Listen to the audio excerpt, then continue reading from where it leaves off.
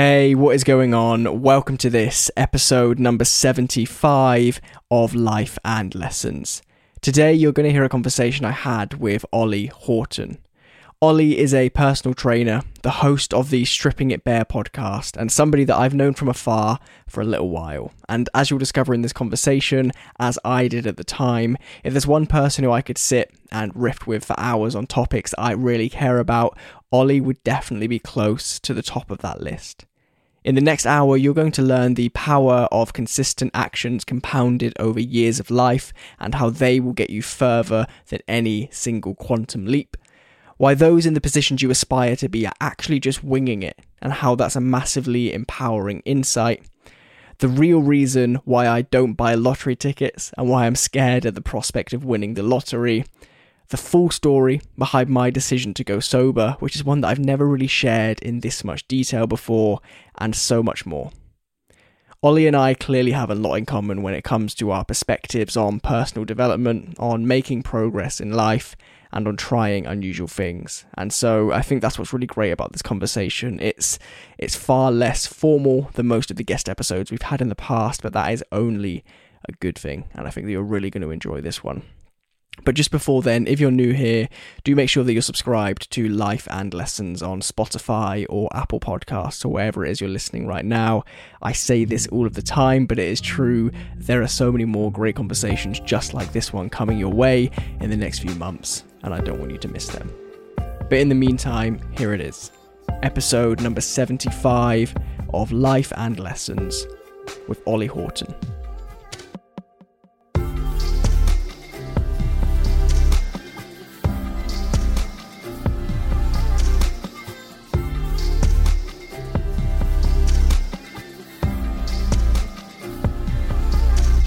Sean, hello. How are you? That recording noise just made me jump out of my skin, but I'm very well. How are you? Before, so I don't know why it just happened now. I was like, oh no, I've ruined it. My speakers are turned up really loud and fucking I was like, whoa. No, nice to meet you. Nice to meet you. I've been following you for a while, I've been following your podcast for a while, and I just thought I'd reach out and get you on. And then when you said you've listened to the Stripping It Bare a couple of times, I got a little bit fanboyed. But it's nice to have you on, mate. I spent the longest time thinking that you were Adam Horton's brother, and then one day I just asked him, I'm like, are you related to Ollie? And he's like, no, you went to the same school or something, didn't you? Yes, we went to the same school. He's been on the podcast as well, very intelligent guy, but he lived next door to my very first girlfriend. So yeah, we went to the same school, we lived next door to her, but we were never related. And he's the second person I know with the same last name, so I don't know if it's something in the Hortons, I don't know. But he's a very good man, and he's doing really well for himself, which is super cool to see. So if anyone wants to listen to that episode, beginning with a tangent before we even go into it, the amount of people you spot with your surname when you have a slightly different surname because of like confirmation bias and frequency bias is insane. Like I know so many Spooners I'm not related to just because I'm kind of on high alert. You see them pop up and you're like, oh, interesting. So when I was at primary school, there was actually another person called Ollie Horton, and he was in the year below me. And I just thought that was bizarre because it's not like a very common name. It's not like I'm called like John Smith. It's like I only know another Horton for ages until I met Adam. So anyway, we shan't get into names. Life and Lessons, your podcast. I'm going to start. I know we said we're not going to do this like an interview, but what's the biggest lesson you reckon you've learned in your life? The biggest lesson I've learned, and this isn't going to come across well for people listening to audio, but let me grab something, 2 seconds. I have this framed, which is a James Clear chart taken from the book The Slight Edge, and it is about the idea of compounding interest in life and the idea that absolutely nothing happens overnight. Absolutely nothing happens as the result of one big step or one big piece of action, and that actually everything happens through mundane, slow, boring, repetitive tasks and actions that most people don't have the will to stick at. And I spent my late teens, early 20s, trying to build businesses, thinking that I had to do the next big thing, right? Back when it was Corby magazine, we had to be all over the news because we were working with a PR guy, right? So we thought that the key to unlocking our success was when we were on BBC Breakfast, daytime TV, on the news, right? That was going to be business success. Spoiler, it wasn't, right? Then I left that business and I thought, you know what, I need to prove to myself that I'm a real business person. I need to do something big. So I went on the BBC's Young Apprentice and I thought, when I'm sat in that boardroom with Alan Sugar, that will be success. It'll be that big thing. Spoiler, it wasn't. I got fired in week 2. It didn't go very well. The next thing I ran, Magnate, was a men's lifestyle magazine in London. I thought Richard Branson on our cover of the first issue will tee us up incredibly. We're going to be a massive business. We're going to be hugely successful because we have one of the best known entrepreneurs on the planet interviewed on our cover. It fizzled out. The business didn't work. And it was only about 4 years ago when I read the book, The Slight Edge, that I realized that the values I had been aiming for and the map I had been using to navigate this world of business and life was the wrong one. I always thought that it was about taking big steps and big actions, and that's what moves the needle. It was only when I realized that actually there's a benefit to living quite a boring, quite a repetitive life, because it is those repetitive actions that add up. I think that is the lesson that has changed my life the most. What about you? Can I copy the same answer? But it wasn't reading the Slight Edge. It was reading 2 books actually, the 4-Hour Work Week and Atomic Habits. Probably like the most cliche books you could read as someone who's interested in self-development. But yeah, 100%. The 1% better every day that he mentions in that by the end of the year you were 37.5 times better than you were. But I also think you said something in another episode that you did, which I listened to the other day. It's doing the right things the majority of the time. Instead of, I think there's this misconception at the minute that you have to hustle, quote unquote, all the time. You have to be grinding non-stop, 100%, 10 hours a day. And I got sucked into that trap, thinking if I want to become successful, then I have to be working 12-hour days, 7 days a week, no time off. And it's just not the case. And like you say, if you just say like Instagram, for example, the best way to grow it, unless you get lucky or whatever, is just posting regularly all year. There's no other secret. People are like, oh, what about hashtag algorithms? And it's like, no, good value consistently will better yourself. And I think that, and you have to remind yourself a lot of time that you have to do these boring, repetitive things. It's not quick, it's not easy, it's not shiny and flashy like you see. It's pretty boring. But yeah, to sum it up, that I think that it's an interesting thing in our generation. Not that I've ever lived through any other generation, so maybe I'm not qualified to say this. However, 25, yeah, 25, 27. Look, I still got ID'd for Red Bull, so I mean, I don't know how old I look, but it will pay off one day when I'm 40 and look 26. There's an interesting thing about our generation, which is that everything is instant, right? From Amazon Prime turning up tomorrow to Deliveroo to Tinder, where you can literally, quote unquote, find a wife in theory, like in a swipe. Everything's instant. And so I think that people try and extrapolate that out into finding success. And it's where things like the crypto boom has come from, right? Whilst Peter Watson, somebody who I think we both know, will say that Bitcoin is inherently valuable, and he's managed to convince me to buy a little bit of that. All of these shit coins like fucking Dogecoin and SafeMoon, like people aren't investing. They're thinking that they can get instant results. And I think that there's nothing sustainable about hustle culture, and there's actually nothing productive about it. And I say that as somebody who in my very early 20s would watch every Gary Vaynerchuk video and think that I needed to think that getting not enough sleep was a badge of honor, thinking that eating shit food in the office was a badge of honor, thinking that quote unquote working for 16 hours a day was a badge of honor. And actually when I stripped all of those things back and began again, and you know, I probably work 7 hours a day ish now, and only like 4 hours of that are deep work. Like, you don't need to do these big extreme things, and also you don't need to try and find shortcuts. That's where I was going with the crypto thing. I couldn't work out where I was going. I lost my train of thought. But you don't need to find shortcuts, right? And I think that through the 3 books that we've mentioned and dozens of others that have changed the way I see the world, the general consensus of people who have been there and done that is that it is just about doing the work. There is no shortcut. I think you're right. I think there's also like an imposter syndrome, that if you are only to work, 4 to 5 hours a day, say, you're almost thinking, is this it? Is this all I need to do? I think because we get sucked into that at early age, we get sucked into that you need to do a 9 to 5, say a 40-hour work week, whatever, that you have to be working. But realistically, when you're in an office, I've had loads of office jobs, and you don't actually do 8 hours of work. Like you say, you barely probably do 3. You probably just sit there for half the time chatting or browsing on something you shouldn't be. And it's, I don't know. I think you're right. I think it is this generation, but I think there are studies in James Clear's book Cal Newport's book Deep Work. He talks about the idea that studies have been done of like the top performers, the top knowledge workers, and they get no more than 4 hours worth of work done a day. So, and maybe this is an interesting segue, given that today is your first day of self-employment. Now that you've had lots of office jobs, right? What have you learned about what goes wrong in offices that you're going to change to make sure that you are both more productive, yes, but actually happier now that you can control all the variables? Put me right on the spot here, Sean.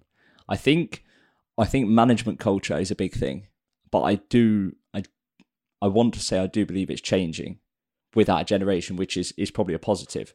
I think gone are the days. So I've just finished working for a local authority, which is very sort of regimented in the 70s, 80s, 90s work structure of manager, and then it trees down to sub-managers, employees, etc. I think that's something that does need to change in offices generally. I think what would I change is that, like you say, you don't need to do that much work. Chris Williamson, who obviously you've had on your show, and I'm trying to get on here if he is listening. He did an episode with Gregory. I don't want to say his name wrong. Is it McCowan? That's the one. Greg McEwen. I know I've pronounced it wrong. But he has this theory that you find sort of like your upper limit of work, whether it be half an hour, 45 minutes, an hour, whatever, and you just do that period of time and then take a break. Then come back to something again, take a break. And I think that's what I will try and implement, is when I have free time, is not try and fill the free time with work, or just instead have, say, 3 tasks that I need to get done. If I get them done that day, that's what done is. Because I think I've struggled in the past with, you have this massive to-do list and you don't feel accomplished unless you tick everything off it. But instead of, okay, well, today's Tuesday, all I need to get done is this and this today, and that's good for today. Maybe another day when I feel a bit better, I can do a bit more if I'm not training myself and not try and burning out. So it's interesting. Today is the first day in about a year that I've changed the structure of my to-do list. So about this time last year, I was on a walk in lockdown, as everyone was, listening to a podcast, and I was listening to another Chris Williamson fanboying, Johnny from Propane Fitness. Literally, Johnny from Propane Fitness was talking about his like workday structure, and I kind of took that, looked in a few other places, and I made this. I used Bear rather than Notes on my Mac. I made this template which I followed every single day since then. And it's basically the most important task, then 2 important tasks, and then 2 less important tasks, right? And that was how I always structured my day for the last year. So I would always, without fail, get the most important task done, generally get the 2 secondarily most important tasks done, and that was okay. But then I found this trend happening, particularly recently as things have got busier, as I've tried to pick up the podcast and newsletter and all these other things, which is that almost invariably I would not get those final 2 tasks done. And it was only over this long weekend when I was thinking about how can I kind of further refine these little systems to be more productive. I thought, actually, I'm not ever going to plan to do those final 2 tasks anymore. To your point of only having 2 or 3 things on a to-do list, as of today, my work to-do list, other than like reactive and phone calls and things like this, I plan 3 tasks. That is it. I'm running an agency with offices and staff and clients and cash flow and all these things. And all I need to do is 3 things a day. And that moves the business forward. So I think it is a myth to tell ourselves that we can get 10 or 15 or 20 things done a day, because we both know, and everyone listening knows, that you're not going to get that full to-do list done. And you're just teaching yourself to fail. You're teaching yourself to fail, and you're also teaching yourself, like, guilt becomes a big thing. You inevitably, if you have 10 things on and you only get 2 done, you will feel guilty. Whereas if you have 2 things and you tick both of them off, a sense of accomplishment. And it's more, like we said before about more sustainable and 1% better every day. Those 2 things might take you 4 hours, but it might be the most productive 4 hours that you could have done to move your business forward. And it's like, as well as that, something I've done now is try and plan downtime into a schedule as well. It's not always got to do this, got to do this, got to do this. It's like, well, maybe I could have tomorrow off and be fine with that. And that's something I've really trained my brain with, is to be okay with doing nothing. And it's something which plagues me in the past with guilt and like anxiety and stuff. It's like always feeling the need to do something. So training your brain to switch off is just as important as being able to switch on and crank out that to-do list. I think just to add to that, that it's almost more important to have a structure around your free time than it is your work, because they bleed into each other so much. And I know I keep referencing my early 20s, but they were like a car crash when it comes to trying to be productive and get things done. But something that I fell into the trap of, and it speaks again to this point of hustle culture, is that I would try and work at the cost of everything else. And so that meant being in the office from, say, 9 a.m. until 10, 11 midnight sometimes, because, you know, we were a team of essentially zero other than the founders trying to build something.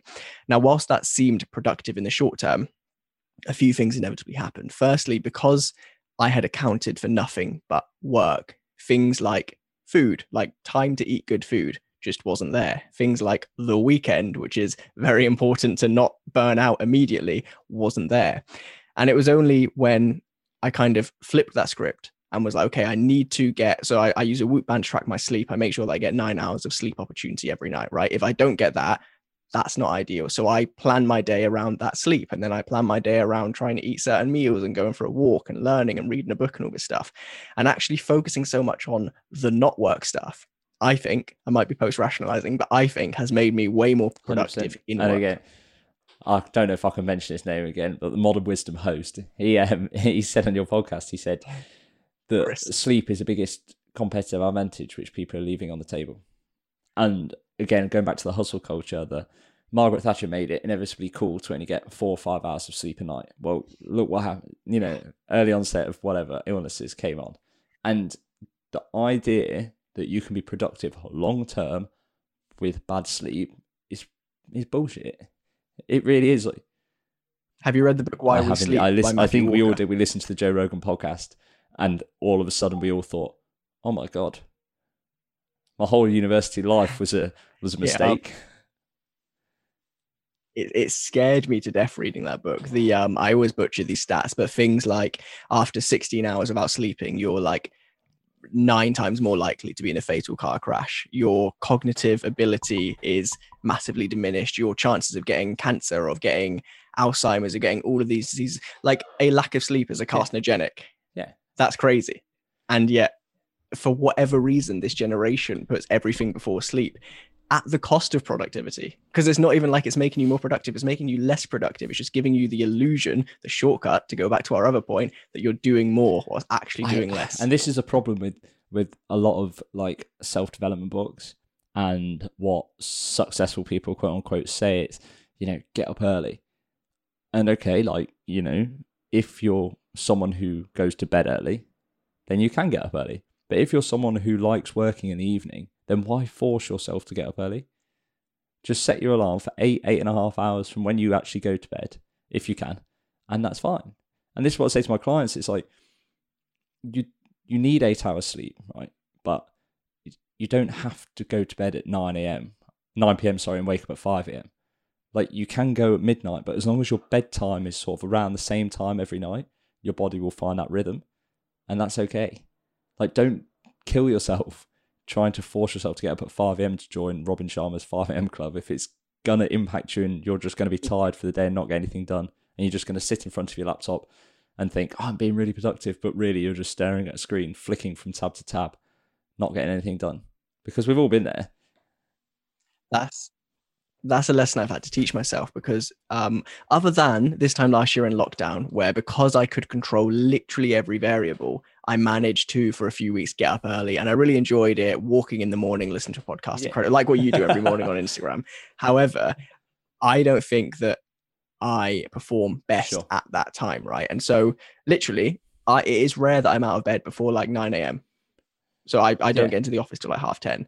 And to the people in our office building, I probably look incredibly lazy, but what they don't know is that I don't leave till like 6:30, 7. So I'm still getting done what I need to get done. I'm just doing it in a way that makes sense for me, because, and I think this was on another one of the episodes of that podcast that we keep talking about very recently, this idea that the current sleep-wake structure is based around a kind of a figment of history, which is the kind of production line manufacturing age, where you had to go to a factory and stand in a place to do this for a certain number of hours. And it just doesn't work for everybody for whatever reason. Maybe it's how we're wired. Maybe it's because of our lifestyle. Maybe it's because, in your case, with your job, right, before you went full time today, you were juggling a lot of plays. And that probably meant that you were working harder in the evenings, which meant that because of those kind of archaic working hours that you were forced to work, you probably weren't as productive then. If the council were like, you know what, come in, work when you can work, do what you need to do, they probably would have got more out of you. Credit where credit's due.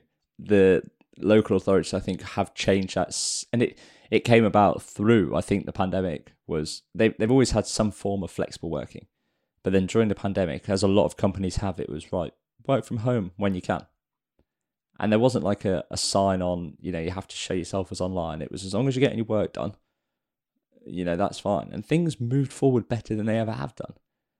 And it goes back to, I don't know where the 9 to 5 came from. I don't know where those hours came from. I would like to find out. I don't know if you know. I think it has roots in the industrial age, but short of that, I don't know. I think it's so stupid to force. It's like, I don't want to go on a massive tangent, but it's like uniform. Works to an extent, but not really for everyone. And it's like, if you give people a little bit more freedom, I think like they have done in some Scandinavian countries with their schooling and their education, it's if you give people a little bit more freedom, you'll actually get more out of them. And I don't know if that's something, I can't remember who said it. Whoever said, like, give lazy people the hardest job because they'll always find the easiest way to do it. I don't know if it was Steve Jobs or something. I've probably butchered it completely, but it's so true. Like, you give people more freedom in what they want to do, a bit more autonomy, and you actually find out that you get more out of them. You don't have to have that, like, line manager stood over their shoulder going, why aren't you doing this? Because people don't like that. Give them the freedom of when they go to sleep, when they wake up. What works? Just say, I need this done by the end of the week, but you decide how you do it. And then they'll be like, oh. I think the fundamental flaw of asking people to do a job a very specific way or wake up at a specific time to be in the office for a specific time is it makes the assumption that Mr. or Mrs. Line Manager knows better than you. They know who you are better than you are. They know what works for you better than you do. And when you phrase it like that, it sounds ridiculous. It's almost hyperbole how ridiculous it sounds that another person could know better than you. And yet, our entire work society, bar a few innovative and forward-thinking companies, is based around that. And I truly think that will change because this pandemic has forced us to learn that people work better on their own schedule, with their own motivation, with their own parameters and all of these things. Do I think that working from home full time is a good thing? I don't. I kind of tread the line between, so long as you can be productive and happy at home and you have a nice working environment. There are companies, for example, I think Deloitte is now giving each of their employees, this number might be wrong, but I think £5,000 to build their own kind of home working area so that they can actually be productive. And it's not like laptop club on a kitchen table next to your kid who's eating a yogurt. Like, it's actually a bit more work like. But I still think that there's also benefits to being in the office, to talk with your team, to feel connected. But it doesn't have to be every day and it doesn't have to be all the time. And I think that is a shift that we'll see as we come out of this. The whole, it's just something you said then about Mr. Line Manager knows best. It's why people resent Monday mornings. It's why people resent having to wait till 4 or 5 o'clock on a Friday afternoon to finish, to then go down to the pub to see the friends or whatever. It's if you get said to someone, okay, as long as you're in the office Monday between the hours of X and Y, and these are your hours that we need you there because we need to, have a brief on everything. Like, people would be like, oh, this company's great, they value their employees. But instead it's like, you have to be here at 8 till 5 every day. You get 1 hour lunch that you can take between 12 and 2. And it's like, I saw a really bizarre thing the other day. So I've lived quite because I've never had a real job, so to speak. So I've always run businesses. I've lived quite a sheltered life from like working environments. And my mum went back. She's been off work for about 3 years, but she went back into work for a few days at a company a couple of weeks ago. And I went to pick her up, and she was supposed to finish at 3 p.m. Right? It was like a 7 till 3 shift. And I got to the car park at 2:45. And I could see inside this building, it was like a warehouse building, all of the staff were stood indoors waiting by the clock out machine. At that point, you just think, like, how has the management not screwed their heads on enough to realize that it feels like a massive win and a massive incentive for those employees who have finished their job? That's why they're stood by that machine, right? They've been dismissed. They've done everything they need to do. Just say, yeah, crack on, go home. like penning people into a door until a clock says a certain time before they can leave a premises and go home. It's just utterly bizarre. And I fail to see how things like that can and will continue, not least because our generation is, dare I say, slightly more challenging of the status quo when it comes to working. And that's why we're seeing the leadership of younger companies run by younger people, for example, the London tech scene being the generation that are pushing this stuff forward. The London tech scene is something that I think has sort of paved the way. I've got a really good friend of mine who works closely in that industry, and when he tells me about his office and stuff, and I'm like, you have rooms that you can go and just like chill in? And he's like, yeah. He's like, we all get in early for the early morning meetings, whatever, and then, you know, some people nap in the afternoon on the sofas, some play FIFA, and I was like, what? But it's so alien to me because I think, like you say, I think that's something that was spread, but I think now you're sort of confined to the big cities, and again, in those big cities, rarely a few of them do. But I do hope that it spreads, because you're an entrepreneur yourself. You know, it isn't for everyone. Some people like to be employed, and that's absolutely fine. You know, there's almost, with the age of social media, there's become sort of like a one-entrepreneur, I call it, movement, where people think, you know, if I work for myself, then I can just do nothing all day. And it's like, it's not like that. So being employed for some people is good, but I do think it all needs to change if we're to get the most out of everyone moving forward. I really do. What made you make the decision to go self-employed then, given that today is day zero of official full-time self-employment? When did you first have this realization that civilian life wasn't for you, and when did you cross over? So because I was an engineer before, I have been self-employed. However, I was never unsure about the work, if that makes sense. I was working for a company, and it was to do with them not paying enough tax. Basically, I was employed in them, but I was self-employed, and so I've been self-employed before, so I understood all the ins and outs of it. But it was in lockdown. I think it was, I can't remember when, the second one maybe. I don't know. Leicester seems to be in lockdown all the time, so I don't really know. It was last year, like October time, September, October time maybe. And I was sat on the sofa with Catherine, my girlfriend, and I was scrolling through Instagram as I did. And some guy I follow came up, and he was like, you know, we're doing this PT course. You know, we're coming out of lockdown. We start on this date. Like, why don't you do it? And I just sat there and I said to her, I was like, should I do that? And she was like, yeah, why not? She was like, you've never invested anything in yourself. Why not do it? So I was like, right, I'm going to do it. That was on like the Thursday. It started on the Sunday. As soon as I went down to his gym and stepped foot in that door, I was like, this is what I want to do. This is me. And then that cascaded on. And the reason I am self-employed now is because there's a gym about a mile away from me, and I really like the layout of it. I love the guy. So I messaged the guy and I said, look, I'm becoming a PT. Can I work out of your gym? And he was like, yeah, sure. But he goes, look, we're not earning enough to offer you employment, but you can work out of here and we'll try and refer people to you. So there we are. That's the story basically. So I was not forced into self-employment, but I think it will serve me well moving forward. And I just, working for the council is good, but I just thought, I'm 27. There seems to be more adventures for me before. And I might go back. If I have kids, whatever, you know, further down the line, if this doesn't work out, whatever. But right now, there's more adventures to be had pursuing something I really enjoy, rather than that monotony of the wheel. So there's something interesting you said there. And actually, local authorities and government organizations are perhaps the outlier to this rule. So what I'm about to say isn't necessarily accurate, but there's this interesting misconception that being employed by somebody else is more secure than being self-employed. And I've always found that a weird idea because, for example, let's say something catastrophic happened today and we lost all of our clients. Well, the people who are employed through the business, i.e. the people who are on like PAYE employment contracts, would inevitably be the first to lose their jobs, right? If there wasn't the necessity for them, which means that the directors of a company are always going to be the last to lose their jobs. The idea that putting your trust in you and somebody else both having a job, i.e. you and your employer, and there being enough money to pay your employer through the bit that they take off the top of you, and that's more secure than just being like, shit, I need to make rent this month, I need to make £600, I'm just going to go and do it, and I've got 31 days to do it. I've always found it weird that employment seems like the secure option. I understand what you say, but then today I sat there in bed and I thought, what the fuck am I doing? I thought I have a handful of clients, and I've got to make this work. But there's something exciting about knowing you have to make something work, and it sort of gives, I don't want to say it makes you feel alive, but it gives you a purpose every day to do those monotonous tasks. When you used to get an email at work and it used to be like, you need to do this, and instantly you go, oh, fuck off. Like, I don't want to do that. But every time now I'm sat there and I'm thinking, if I do this, then this might happen further down the line. If I post every day, inevitably it has to work. It can't not. Eventually you will have enough clients to live. Like, you just have to put that work in. And there's something exciting about that, but something also very draining as well.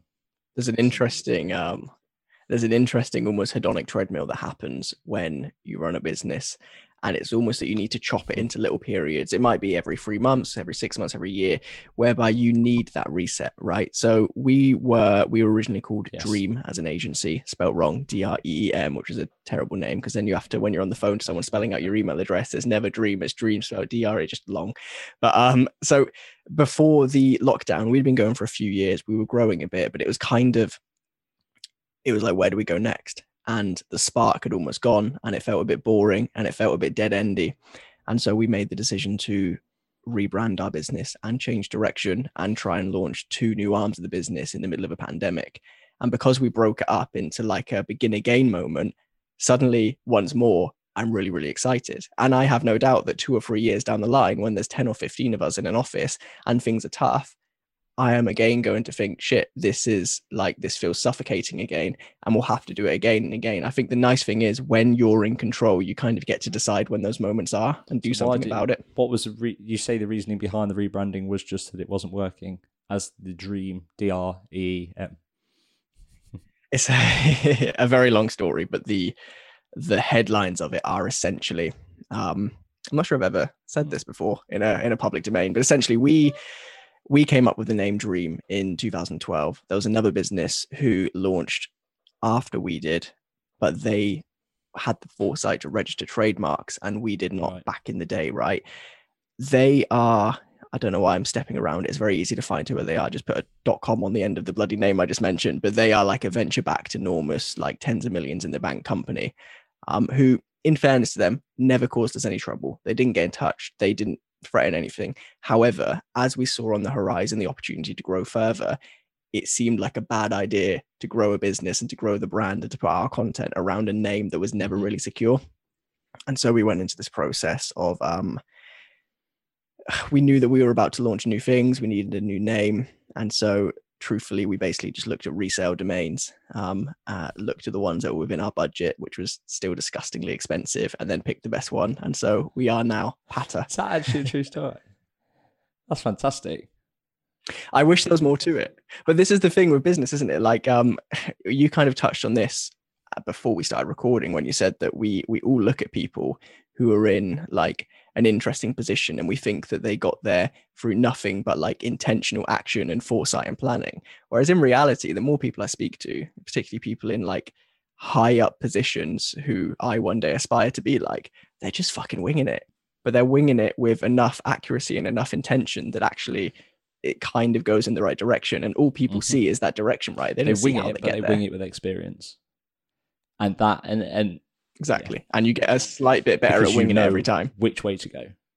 The more experience you have, you do know what works and what doesn't work. So if you've tried 100 things and they don't work, then you're sort of narrowing it down a lot. And eventually you'll get that right one. And then successful people, they usually just stick around long enough in order to become successful. 9 times out of 10, anyone sort of in the fitness industry, unless like you go, and this is a problem this day and age, like, unless you go on like Love Island or something like that, and you have 500,000 followers at the click of a finger, it's usually just the people who stick around. And the fitness industry isn't really a good one to use, because usually you have to be good looking as well. And that's where, good looking, do a photo shoot, go on Love Island, and you're pretty much made. But the ones who actually build good businesses are the ones that just stick around. Like Ollie Carson, he's someone I've had on this podcast, amazing in the industry, but he's been doing it for 10 years. But people have only seen the last sort of 12, 14 months where he's built this incredible business. But he's been doing the back work for 10 years. And, 10 years ago, I was running around Nottingham as a student. And like, you think, where could I be in 10 years' time? And that's what's exciting about being self-employed, I think. It's not just what's the next promotion, it's what can I grow? And I'm sure the same is for you. So there's an interesting story that springs to mind as you say that. And anyone listening who's listened to my podcast, I apologize. I've told the story like fucking 400 times. But under my bed, it used to be at the end of my bed, but I moved my room around. Under my bed, there are a bunch of Apple boxes. And the reason I have kept Apple boxes for devices that have long left me, like there's an iPhone box under there from a phone that got stolen from me when I was drunk in London one night, right? Why do I still have the box? Well, I still have the box because when I was in school, I come from like a not well-off background, and lots of people in my school came from a well-off background. And so I would be sat there and, kids would come in after Christmas and they'd be like, oh, I've got the iPhone 3GS. And I would think like, it's literally impossible, like by definition, impossible for me to be able to buy that phone right now. Like I didn't have the money. I knew for a fact my parents didn't have the money. So what was I going to do? It was impossible for me to have that phone. But of course, as life does, you fast forward a few years, and then the idea of buying a phone when you're employed and making a bit of money is just like, it's just a Tuesday, isn't it? Like it's nothing. Of course, you're able to buy a phone. Like you're probably doing something wrong if you can't at that point. And the reason I keep those boxes is because it's this interesting reminder that the impossible eventually becomes inevitable, right? The thing that seems utterly out of reach, one day with enough consistent action. And like you say, this is the point I'm speaking to, just sticking at something for long enough becomes absolutely inevitable. And an interesting example of that is I always go, it seems like you go to fitness analogies and stories. I always go to music, right? So Ed Sheeran, very interesting one, because he maybe 13, 14 years ago was doing open mic nights, had nowhere to stay, would literally at the end of the night have to say on stage, like, can I stay at somebody's house? And if he couldn't, he would get onto a night bus and he would just sleep, right? He was doing so many gigs and had nowhere to stay and was making no money that he would sometimes just sleep on a bus.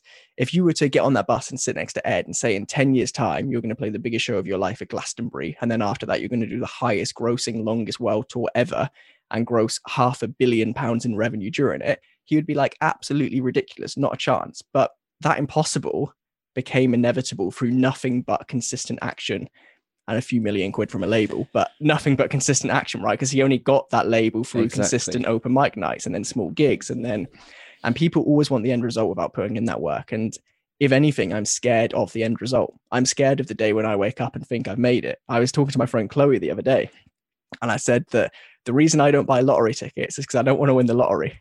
And I mean that seriously. People are like, fuck off. If someone gave you 145 million, of course you'd say yes.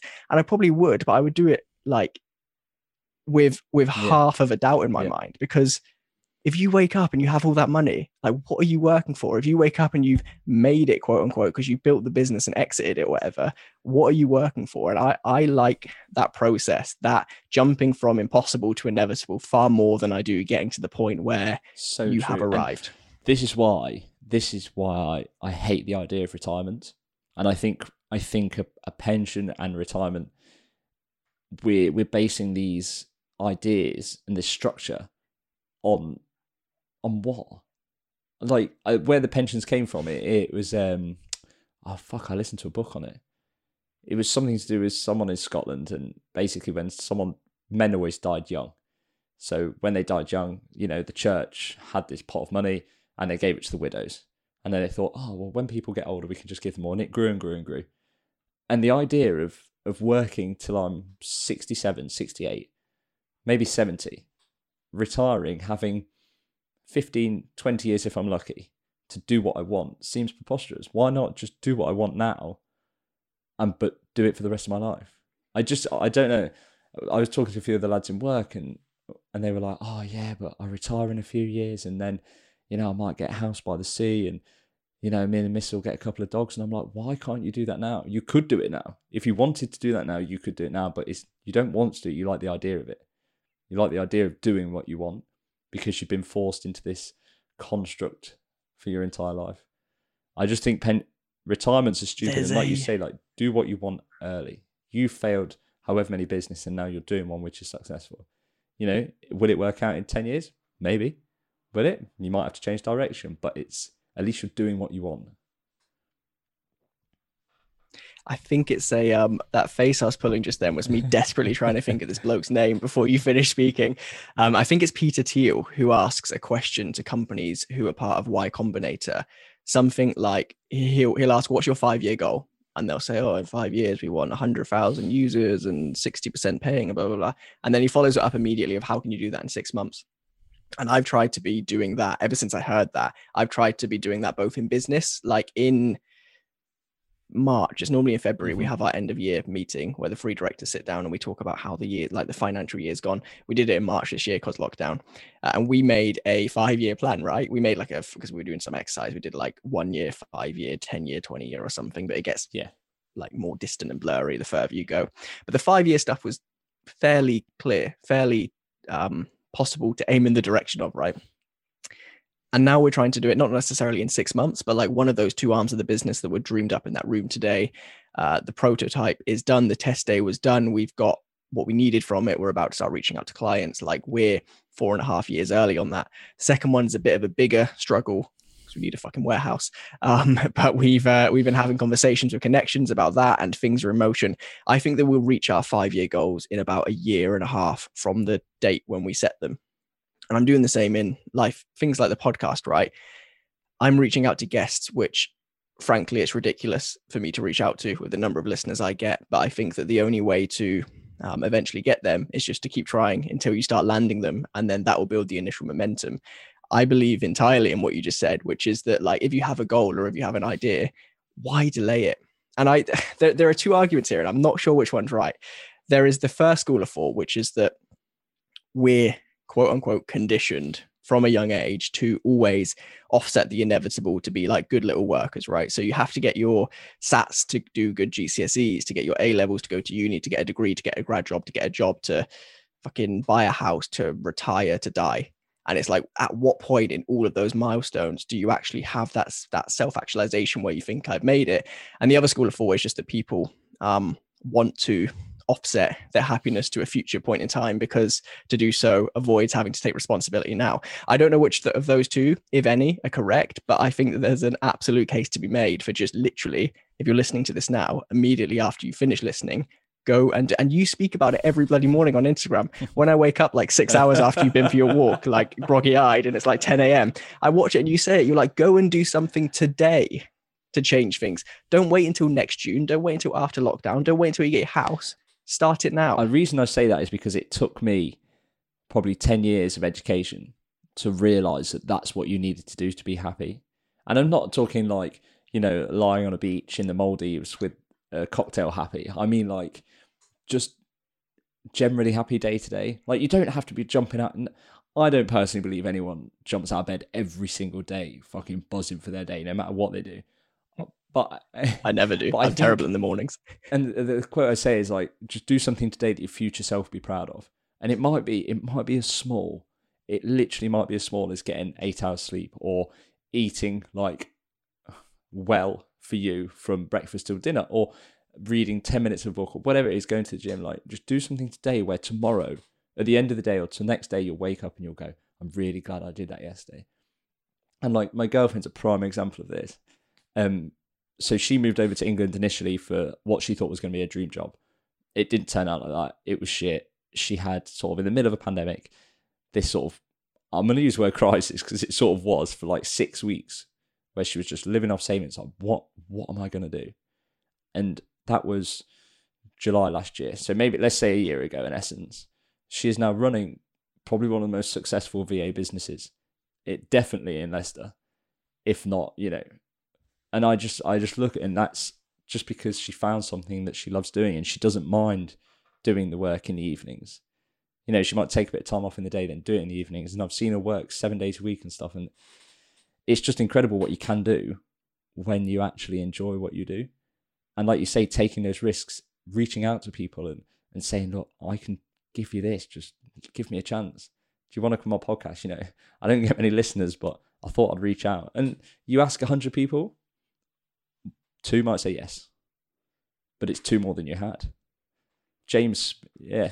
There's also a more interesting element a more boring element to this, which is that you can, I believe, have objective measures to subjective happiness. And by that, I mean that I literally live through a spreadsheet. I do every now and then. I've actually switched it back on today again because of the long weekend and me thinking like, how do I kind of refine what I'm doing here? But there was a period between the 1st of January 2018 and maybe September that year, so a good couple of 100 days, where I tracked, I think, 14 habits at the time, every single day in a spreadsheet. And that wasn't tracking for the sake of tracking. It was tracking because I knew that if I did those things, the day would be a success. And if I did those things, and they would add up, and I would eventually be, I don't want to say a better person because that's a bit twatty, but you know what I mean? Like slightly healthier, slightly happier, slightly this and that. And I think that that's where happiness comes from. I think that it is just doing the best that you can do, and you can do the best that you can do through objective measures. Because to take your girlfriend's example, right, it might be the case that the objective measure, the subjective happiness is I want my business to sustain itself, to give me work and to give me freedom. But then the objective measure of that is, in order to do that, I need to reach out to 13 new potential clients today. And then when you can see like so I have a little formula in Google Sheets where if I type N in the box, it goes red. We don't like that. If I type Y for yes, it goes green, right? Every time there's a green box, I'm moving slightly more towards that point of happiness or healthiness or productivity or whatever.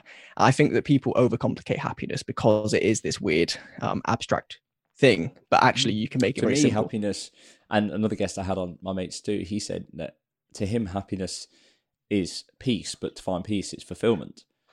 So he says, however which way you can find fulfillment in your life, you in essence become happy. So for me, fulfillment might be, a few clients, doing a gym session myself, recording a podcast. I go to bed happy at the end of the day. Some people, it's reading a book, going for a walk, taking the dog out, whatever it is. You're like, if you feel fulfilled, then you'll be happy. And I think this is why people get happy when they go on holidays, because they can do what they want and they can fulfill themselves with all these cool activities, and they can design their own day and they become happy. But it's for a week. But imagine if you could do that for 9 months of the year, 10 months of the year. Everyone has a few shit weeks, that's fine. But 75% of your time, you could be happy. You just have to literally design the life that you want. And you can do it. Anyone can do it, no matter how old you are. Okay, maybe not if you're like 92. But you've probably lived a life by then, so you're pretty happy. But it's true. One thing I did want to touch on, so we've been through, you mentioned it in your podcast with Don McGregor that I listened to, and you're on about like the educational system. And you mentioned, I don't know if it was in that podcast or one before, like you said about your school and stuff and how there was a real mix. Some people quite well off, some people weren't well off, some people, and I went to a similar school in my secondary school, and it was like some people had an Xbox and a PS5, and some people couldn't even afford school shoes. There was such a disparity, and I just wanted to get your thoughts on the educational system and what you think of like the formalities of it.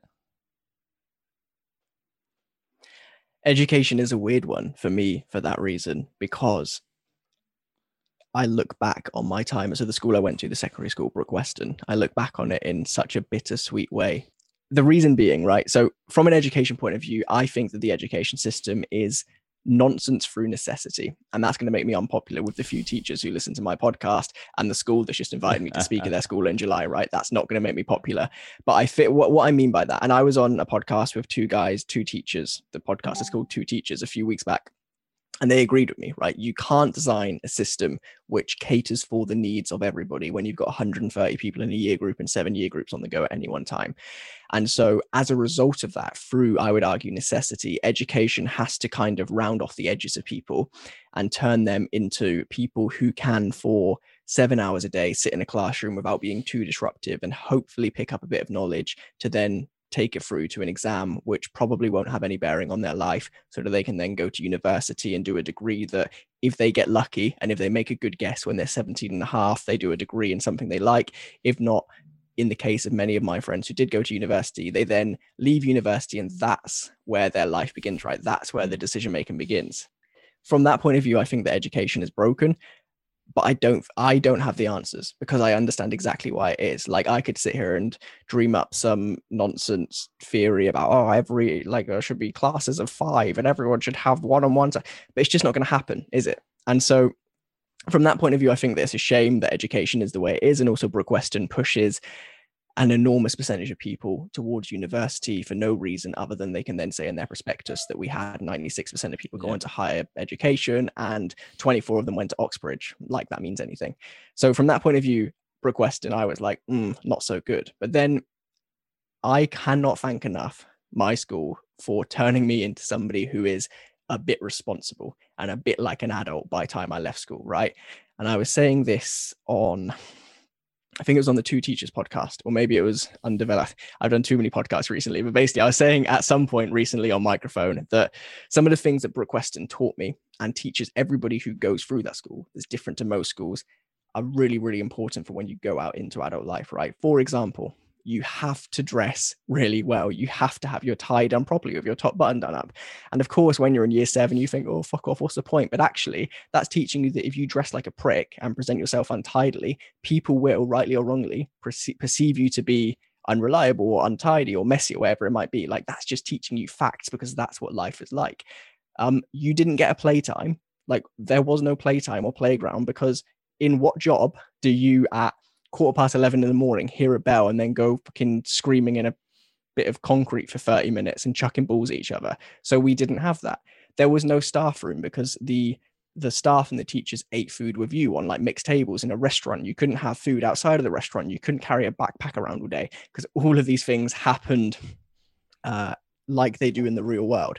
So mixing that kind of structure of feeling like you're an adult and being treated like an adult already with that very interesting mix of people from all sorts of, I guess, economic backgrounds and the experiences that each of them bring with them. Through from teaching you, I'm not sure if empathy is the right word, but teaching you to be wary of and look out for the benefit of those who evidently don't have a lot of money, to make sure that some dickhead from the opposite end of the spectrum isn't taking the piss out of them, through to understanding that, you know, aspirational jobs and so on are obtainable because John over there's mum is the head of finance at Barclays. Like that kind of stuff all mixed together just made it really incredible. It sounds like you sounds like it was a bit better than what Uppingham was. How was Uppingham? I mean, it's changed a lot since I went there. It's changed. I mean, fucking when you ask that, it's like I was there from 2005. That's when I started, so it's a long time ago. So it's obviously changed a lot, but back then, you know, it was very teachers, pupils. You know, and you had the disruptive kids, and then it was, I don't know. I didn't really like school that much, but like I said, it taught me some invaluable things, and then I think I enjoy learning now because I learn about the things which interest me. And I was saying this to Catherine the other day, we were having the same conversation about education, and I was saying I really think that we should just encourage kids to, if they're good at something, then try and pursue it. If they want to be creative, let them be creative. Don't try and funnel them into what the prospectus wants or whatever it's called, the education thing. It's not everyone is good with numbers. Not everyone's good with words. Not everyone's good at drawing or sport or something. But I think it's good to have an underlying knowledge of everything, but then really look at what you enjoy and just go for it. Because imagine if someone had told you at 16 years old that you could leave school, you could start your own business and run with it, but you just have to do something which interests you. I think a lot of people now would be better off for that. But the problem is you come out of it, you get pushed into A-levels, and then, oh, you don't want to do A-levels. Well, then you can't go to university, and you have to go to university. And do you need to go to university? No. Does it help? Maybe. I don't know. I don't know what the answer. I don't know what the answer is. Really. Trying to find my GCSE results. The only record I have of them is, here we go, in an email from the 21st of August 2012 at 9 a.m, which I had to send contractually to the producers of Young Apprentice so that they could wrap it up into a press release, right? Because something you just said then is really interesting. So I have GCSEs. I couldn't tell you this from memory. I have GCSEs in the following subjects, right? IT, science, photography, business studies, English literature, hospitality, maths, media studies, and additional science. On what fucking planet And it would be interesting to know the history of how this was dreamed up. But on what planet do I need kind of fragmented, dispersed knowledge in like 12 things? And also, what book or what study or what piece of theory has ever said that the best way to learn and retain knowledge and become good at something is to chop your day up into 1-hour blocks, where the first 10 minutes you're getting settled, you then do a tiny bit of work, and then for the next 10 minutes you get unsettled, leave, and then you don't do it again for a week. I think that there should be fewer GCSEs that are more focused, so that we can all, and look, you may make the wrong decision. You may do GCSEs and things you hate, but spoiler, that's coming down the road anyway, because when you go to university, you have to pick something. So at least try and get good at it in the meantime. I don't know. I could speak on this for hours, but I don't know the answers. I think if I was to strip everything back and redesign the education system, I personally believe everyone should have a basic understanding of maths, English, and science. I think that bit's correct. What areas of English and maths and science you need to learn, I don't know. But I think that's good to have, because simple things like working with money, you have to have a basic understanding of maths to work with money, percentages, etc., tax, it does help. So that, yes, English, yes, being able to structure a letter and an email, those things fucking help you. I think that. What else would I do? I would try and get rid of sets. I don't know if you've read the Mindset book by Carol Dweck. She speaks about this, like having sets just sets people up for failure, because it's like, I'm in bottom set for maths, so I don't have to try because I'm going to fail anyway. You can only, if you're doing foundation, you can only get to C. Who's made that rule? That's when a memory unlocks. I completely forgot that was even a thing until literally you said that. It's bonkers that we sit half of a year group in an exam where they are destined to, at the very best, just about made pass. That rule? Like, what does that tell you about your ability for the rest of your life? I don't know. I could moan about the education. I think some parts are good. I think some parts are bad. I don't know what the answer is unless there's a full reform. I don't think there's an answer. However, one question I do have to ask you before we do finish, we've been going on for a while, is your little journey through sobriety, because it's something that's really interesting me, because every time I go out, I think, this is the one. I'm gonna be sober now. And I might do like 3 weeks, and then it's like, sit back in it. I don't have a problem with alcohol. Like, it annoys me when I'm hungover and I don't get anything done that day. But I don't drink in the week.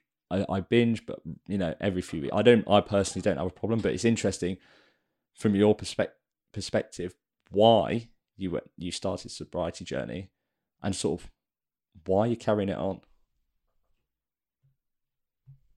This is going to be the patchiest answer ever, because it was never intentional, ironically, after everything we've spoken about. So it was 2017, I believe, the summer, and I was in London for a friend of mine who had a gig at the O2 in Islington. And, similar to you, I definitely don't think, although somebody on my podcast has since argued and made a fairly good case that maybe I did have a problem, but I don't think I had a problem with alcohol.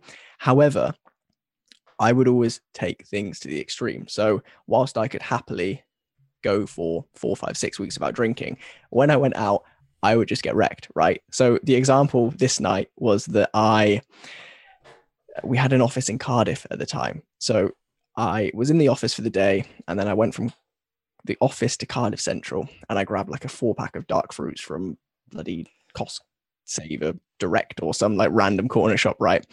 Drank those on the train. Which, to be fair, like my body weight at the time, given like blood levels of alcohol, probably a bad idea to begin with, but I wasn't really thinking that. Because I was like, 20, 21 at the time, and like, you just don't consider these things, right? So then it only really hit me when I got off at Paddington and stood on the tube, and I was stood up on the tube, and when the tube first moves, it's like quite a jolt. I was like, whoa, that's hit me. Got to the Wetherspoons across the road from the venue of the gig. And we had like 20 minutes until we were going to go in because my train was delayed. So I went to the bar, and ironically, I now like IPAs, which I had never heard of at the time and had never tried. But there was this like printed out A4 sheet on the bar, which was like manager special IPAs, £1.50 each. I was like, I'll have 4. And so I got 4 of those to like pre-drink with and a pint glass, and just put them in, down it, easy. So by the time I got to the gig, I was fucking wrecked, frankly. I probably weighed like 8 stone, and I had 8 alcohol drinks in me already. And then that just continued for the rest of the night, drinking at the bar. Bumped into Alfie Days. That's a tangent, but I drunkenly bumped into one of the biggest YouTubers on the planet, got a selfie, and then asked him what his Instagram username was. And at the time, of course, he had built his brand for 10 years around Pointless Blog. And he was like, "You joking? It's Pointless Blog, obviously." But that's the last thing I remember, because after that, I'm informed that we went to like a nightclub, and I'm informed that I was sick in the Weatherspoons on the way. And I'm informed that I didn't get let in because I was too drunk. So I fell asleep outside in a Five Guys doorway. And then I can kind of connect the dots to guess that what I did is, because I couldn't get in, I looked at my phone. I set Google Maps to take me from that club that I was outside of to St. Pancras to get a train home. And I was going to get a train home. But the next thing I remember is walking to try and find a police station, because in between all of that, somewhere in this like hours long blackout drunk period that I had, I got mugged. And I'd love to tell you that it was horrific and traumatic, but frankly, I don't remember. So it couldn't have been that bad. But basically, two guys, I remember two guys. That's all I remember. There was two guys, and I was like cornered on a doorstep, and they took like my watch and my phone, my wallet, my keys. I don't know what they wanted my keys for. And then they had an argument between themselves as to whether they wanted to steal my rail card or not. And I'm like, "Look, guys, I look nothing like you. What do you need a rail card for?" And they decided to give that back to me. So I get to this police station. This is a funny story in itself, right? I'm walking these streets. You know, when you something major happens and you kind of sober up a bit. I'd kind of sobered up a bit, and I'm walking around these streets, and I see a police van. I think, "Oh, thank God, I found the police!" Right? So I'm knocking on the windows of this police van, thinking, "Why the fuck can't they answer? Like, where are they?" I'm looking through the windows. I'm thinking, like, where are they? Are they like on an undercover job? Of course, it's a police van. It's very obvious. I saw it. I couldn't work out for the life of me why there were no police in it. And then I turned around, like I literally looked behind me, and there was a police station. I was like, "Oh shit, that's why it's parked outside." So I walked into the police station. So there was that night where it was like, you know, all of those bad things came about because of alcohol. There was another night a few months later where I went to a friend's housewarming party, and they just got a hot tub, and like, I was sick in the hot tub, and like just all these silly things where I'm like, it's not that it was necessarily the worst thing in the world, because I was a kid who was like 19 or 20, and I was doing what 19 and 20-year-olds do. But then on top of all of that, there was the blackout drunk, there was the hangovers, there was, I didn't know the word at the time, but I probably, looking back, call it anxiety of waking up hungover and thinking, what the fuck did I do for those 2 hours in the local nightclub? Exactly. And so all of that came to a head in December 2017, where I was still in that phase, but we had like a bunch of client parties, and then a big one in Mahiki. And then it was like between Christmas and New Year, I did a couple of nights out in Corby. And then I went back to Wales and did the night out before New Year's Eve and then New Year's Eve. And so I just didn't feel like drinking for a while on the first few days of January. And I did a tweet on, I think, the 4th of January, 2018, where I was like, "Hey, I'm doing a night out with clients and I'm not drinking, and this isn't so bad. Maybe I'll do the whole of January." And then the whole of January passed, and I thought, this is all right, actually. I'm saving a bit of money here. You know, I was like 20 years old, I didn't have a lot of money, and suddenly I'm saving like freaking 40% of my money by not going out every weekend. I was like, this is decent. Maybe I will do 100 days. And that spreadsheet I spoke about of building those cornerstone habits around those 100 days, I thought, actually, this is a nice catalyst to make some positive change. And then the 100 days were up, and I was like, it would be silly to go back at this point, because this is a good little streak. So then I thought, maybe I'll do it until Radio 1's big weekend in Swansea that year. But then I got to Radio 1's big weekend, and I was like, "Oh, I really fancy a coffee." So there I am with all these people moshing with their dark fruits, and I'm like, "Oh, flat white, please." And so I was only ever going to do it until 1 year, and then 1 year passed, and I was going to do it until 2 years. And then I was purposely on the 2-year anniversary going to have a shot to ruin it. Not because I planned to go back to drinking, but because I didn't want the pressure of there being like however many days since I'd last drank. But then I'm like, why would I do that? And now, truthfully, the only reason I still don't drink, as two reasons actually, and Chris Williamson has on the podcast headbutted me about one of them, because I'm like, "Oh, I don't want to go back because I wonder what it would be like." And he said that the curiosity of wondering will eventually lead me back to trying drinking again. I'm not sure. But the other is that just, I've seen the other side. I've seen the alternative that the far majority of people never see, which is that alcohol is great and has a purpose for most people. But if ever you find yourself questioning, which I did, problem or not, questioning whether you should be drinking, that's probably a massive red flag to say you should not be drinking, right? Because it is, not to sound like the boring guy in the corner of a party, like, "Rah," but it is a drug, and it is a thing that inhibits us and that changes our physical and mental state and has all of these health implications. And on top of that, in my case, got me mugged and made me have blackout moments and gave me anxiety. And so when I did those first 30 days and I materially felt all of those benefits of not drinking, it now seems as alien to me as the idea of, if someone was like, Sean, why don't you start smoking? I'd be like, why the fuck would I start smoking? Sean, why don't you take bloody heroin? I'd be like, why would I do that? And I know that they're not comparable, but you know what I mean? Yeah. It now feels that alien because I've seen the alternative. The only caveat I would say is that we work with alcohol brands, and I truthfully have no issue with drinking. I have no issue with people drinking themselves. Do what you want. But just personally, now that I felt the benefits, it just seems weird to go back to doing something that cost me so much time and money and energy and like emotional capacity. And so that is the long answer, the roundabout question. I think it's fascinating. I think I'll dabble with it at some point in my life. I don't think I'm at a stage yet where I not necessarily need to nor want to. But I think definitely, and it's probably, I know this sounds quite silly, but it's probably when the time comes where I decide to have children, or when we decide to have children. I think, you know, if it is Catherine I have children with and she's pregnant for 9 months, I'll be like, I'll do that with you.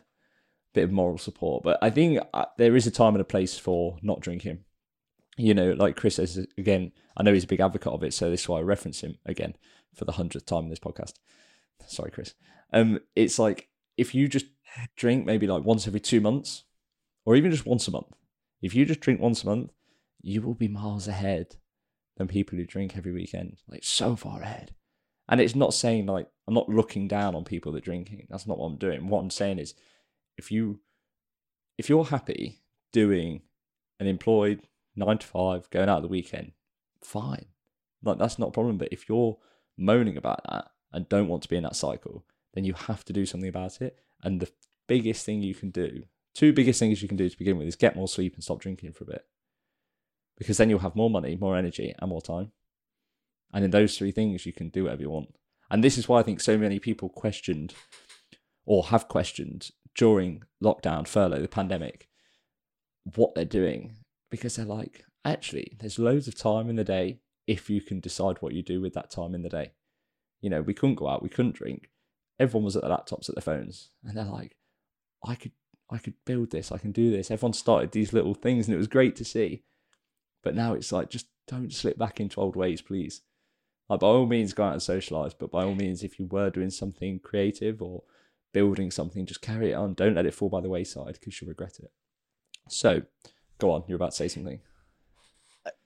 So the last thing I want to do is sound judgmental in what I'm about to say, in the same vein as what you just said. Like, I'm not trying to be a dick who's like, oh, look at these people, because everyone has stories that I'm absolutely not aware of. However, a piece of perspective that I have learned since I stopped drinking, and I may be wrong, but is that lots of people go out on the weekends and they go hard because they are trying to numb the boredom or the mundanity, if that's a word, of the Monday to Friday 9 to 5, right?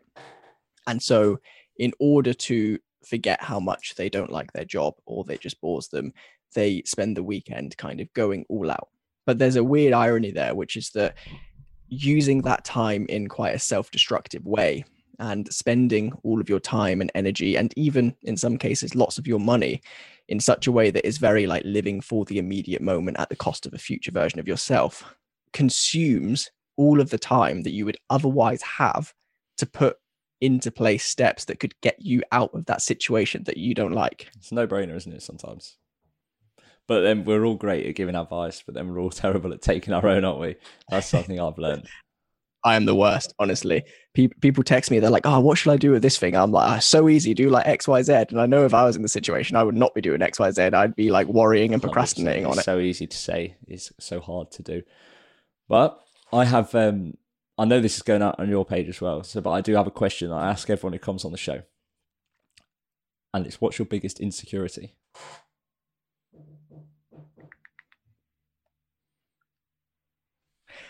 That's an interesting one to think about, because if you were to ask me a few years ago, the list would be never ending, but also I wouldn't admit to having any, if that makes sense back then. I don't really know now. Truthfully, actually, I do know. I know exactly what it is, and it's very apt for your line of work. It is the fact that I look like a fucking potato when I take my top off these days. So I went for a period for a year and a half back in the same period when I had the spreadsheet, right?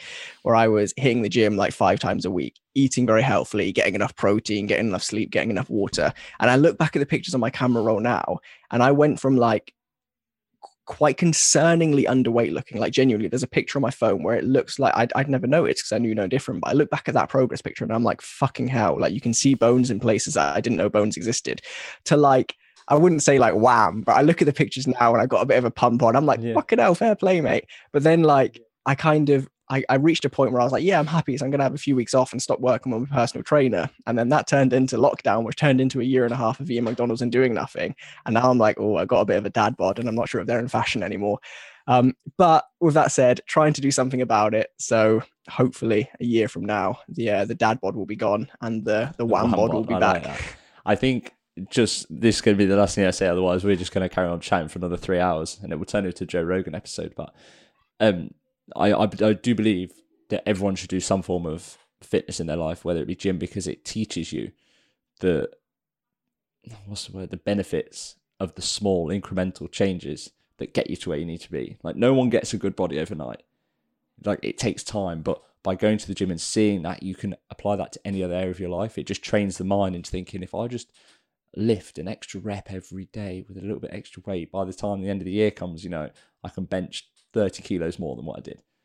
And like you say at the very beginning of the episode, it's nice because we've gone full circle, but those small changes every day will change your body, will change your life, will change everything about you if you just put the plan in place and follow it. And that's where I'm going to finish, on those points. So thank you very much for talking to me and taking your Tuesday afternoon too. So even though it's glorious weather outside, we're both sat inside chatting on Zoom, but such is life in this day and age. I've for the sake of audio quality, I closed both of my windows because there's kids outside playing football, and man, it's hot in here now. So I'm actually sweating. But no, thank you so much, Sean, and I will speak to you soon.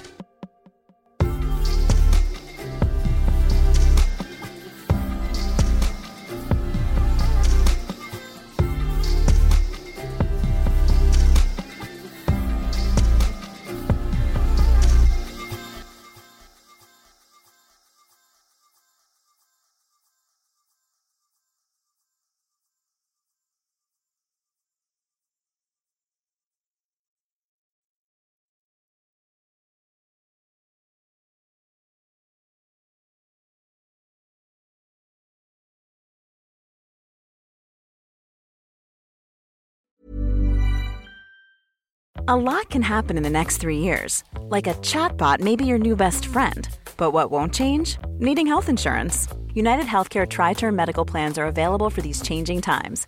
Underwritten by Golden Rule Insurance Company, they offer budget-friendly, flexible coverage for people who are in between jobs or missed open enrollment. The plans last nearly 3 years in some states, with access to a nationwide network of doctors and hospitals. So for whatever tomorrow brings, United Healthcare Tri-Term Medical Plans may be for you. Learn more at uh1.com. Mom deserves the best, and there's no better place to shop for Mother's Day than Whole Foods Market. They're your destination for unbeatable savings, from premium gifts to show-stopping flowers and irresistible desserts. Start by saving 33% with Prime on all body care and candles. Then get a 15-stem bunch of tulips for just $9.99 each with Prime. Round out Mom's menu with festive rosé, irresistible berry chantilly cake, and more special treats. Come celebrate Mother's Day at Whole Foods Market.